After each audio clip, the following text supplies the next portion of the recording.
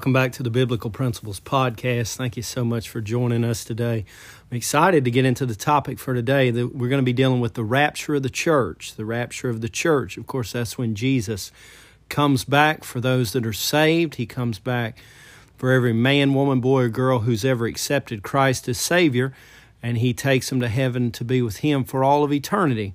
There are several events that follow the rapture of the church, which we're not going to deal with any of those today. We're just going to deal with the rapture of the church. And I hope the podcast to be a blessing and a benefit to you. I'm extremely grateful from the bottom of my heart that you would take time to try to listen to this podcast. And I am honestly trying to provide good scriptural podcasts that can help people to know why they believe what they believe so that they can grow spiritually.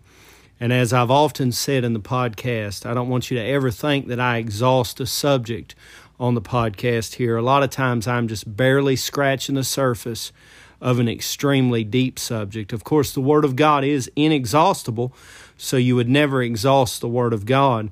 But the desire that I have is that you would take some of the lessons from these podcasts and as you read through the Bible, be able to start to put together some of the pieces that God has for us in the Christian life. So if you have your Bible, you can turn to the book of Revelation, chapter number 4, the book of the Revelation, chapter number 4 and verse number 1. This will be our text verse for the rapture. Of course, we'll use this hand in hand with 1 Thessalonians chapter number 4, which is where we'll be going next. But the Bible says there in verse number 1, "After this I looked, and behold, a door was opened in heaven. And the first voice which I heard was as it were a trumpet talking with me, which said, Come up hither, and I will shew thee the things which must be hereafter." Of course, here we have the Apostle John. He's on the Isle of Patmos. He's banned. He's on the Isle of Patmos, and the Lord appears to him there on the island and gives him the book of the Revelation, which are the things that are gonna come to pass shortly. And he starts off here. Well, of course, after he deals with the church, then he gives the reference for the rapture there. This is going to be our first reference for the rapture. If you are saved by grace through faith in the Lord Jesus Christ, this will be the point in time when your journey here on earth will end. It will end before the tribulation period, right here in Revelation chapter number 4, in verse number 1 at the rapture. Now let's go over to the book of 1 Thessalonians, the book of 1 Thessalonians in chapter number 4, and we'll begin to get into the actual details of the rapture. I'm going to read kind of a lengthy portion of Scripture, and I do pray you'll stay with me as I read it. It's very important. I want to kind of lay the groundwork for this and also give you a place where you can go and do some reading and some studying of your own.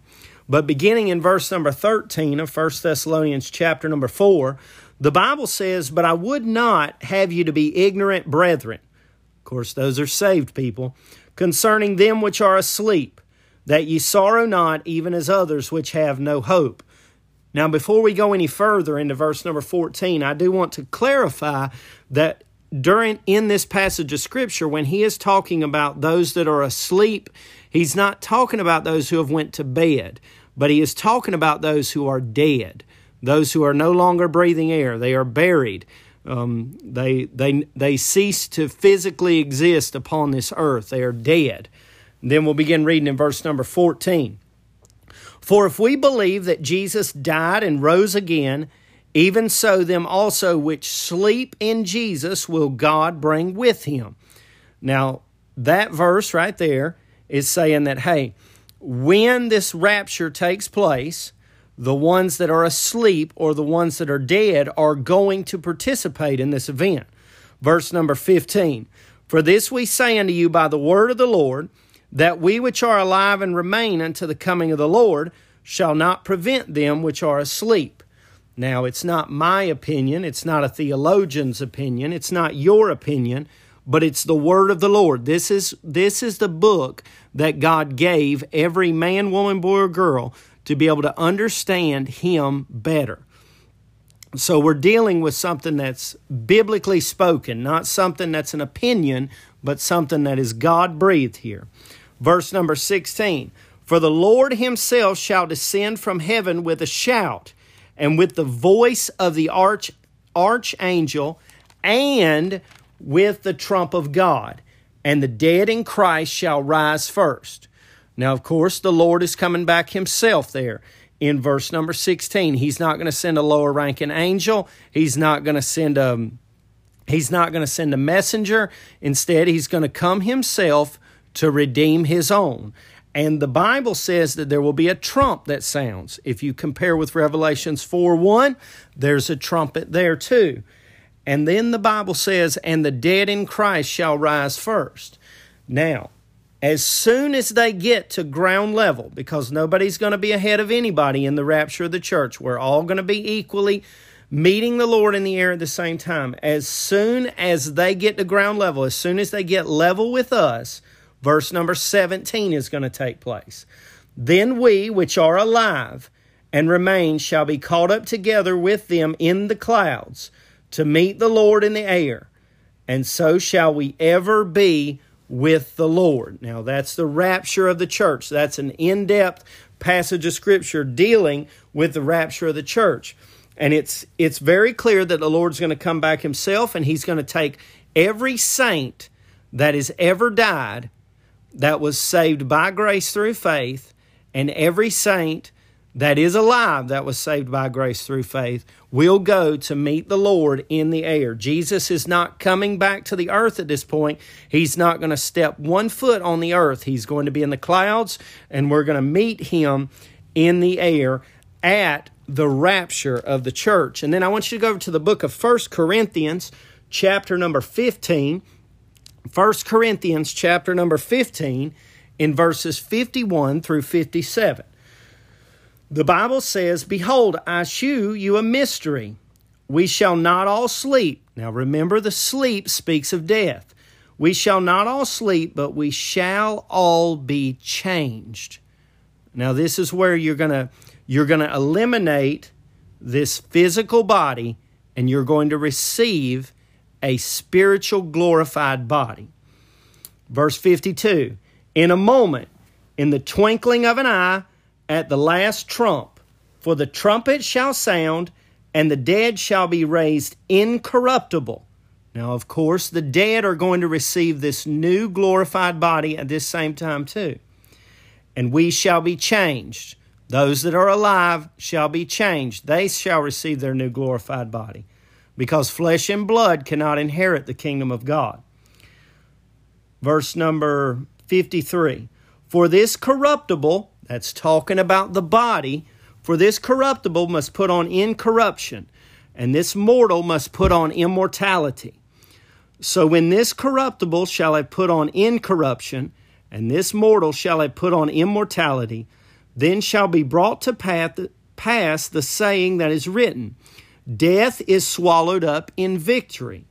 O death, where is thy sting?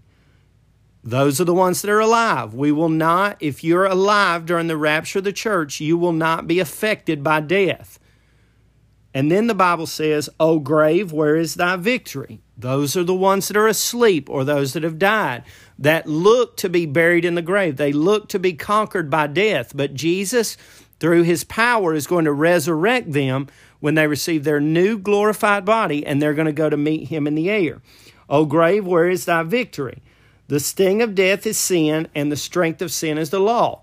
But thanks be to God, which giveth us the victory through our Lord Jesus Christ. So you're going to receive at the rapture of the church, you're going to be caught at the moment that he comes back. You will be caught up into the air to meet the Lord in the air, and at that moment you will receive your glorified body. And then if you've got your Bible there, if you can flip over to the book of John, of course that's the Gospel of John. The Gospel of John, chapter number 11, in verse number 25. I want to show you the two categories of people that will participate in the rapture. John 11:25. Jesus said unto her, I am the resurrection and the life. He that believeth in me, though he were dead, yet shall he live. The first category is those that are dead. Verse number 26 of John 11. And whosoever liveth and believeth in me shall never die. Believest thou this? Of course, that's just showing the two categories of people that are going to be affected by the rapture. Those that are dead in Christ and those that are alive in Christ will be affected by the rapture. There will be no unsaved people dealt with at this time. Those people will be what we would consider left behind, and they will have to endure the wrath of God during the tribulation period. And I will do a podcast in the future dealing with the tribulation period. It might even be a 2-part podcast because there's quite a bit to cover there. But we're not going to get into that today. And then if you flip over to the book of Titus, chapter number 2, and verse number 11. Titus chapter number 2 and verse number 11. And we're going to read down through verse number 13. The Bible says, For the grace of God that bringeth salvation hath appeared to all men, teaching us that denying ungodliness and worldly lust, we should live soberly, righteously, and godly in this present world, looking for that blessed hope. That's another term for the rapture. That would basically be your biblical term for the rapture, would be the blessed hope. Looking for that blessed hope and the glorious appearing of the great God and our Savior, Jesus Christ. Now, up to the point that the rapture takes place, Titus, through the inspiration of the Spirit of God, tells us how we need to live as Christians before the rapture takes place in verse number 12. Teaching us that denying ungodliness and worldly lust, we should live soberly, righteously, and godly in this present world. And the reason we need to live that way, number one, is because we're saved. But number two, we don't know when the Lord is actually going to come back. And you and me do not want to be involved in deep sin or be in a backslidden condition or be away from God or be upset or be doing something contrary to the things of God when He comes back. When He comes back, we want to be living soberly, righteously, and godly in this present world so that when He appears, we won't be ashamed at His coming, but we'll be looking for His coming. And then lastly, in the book of John, chapter number 14, the book of John, chapter number 14 and verse number 3, the Bible says this. This is Jesus talking here. Those will be those red words in your Bible if you have a red letter edition. Verse 3, And if I go and prepare a place for you, I will come again and receive you unto myself, that where I am, there you may be also.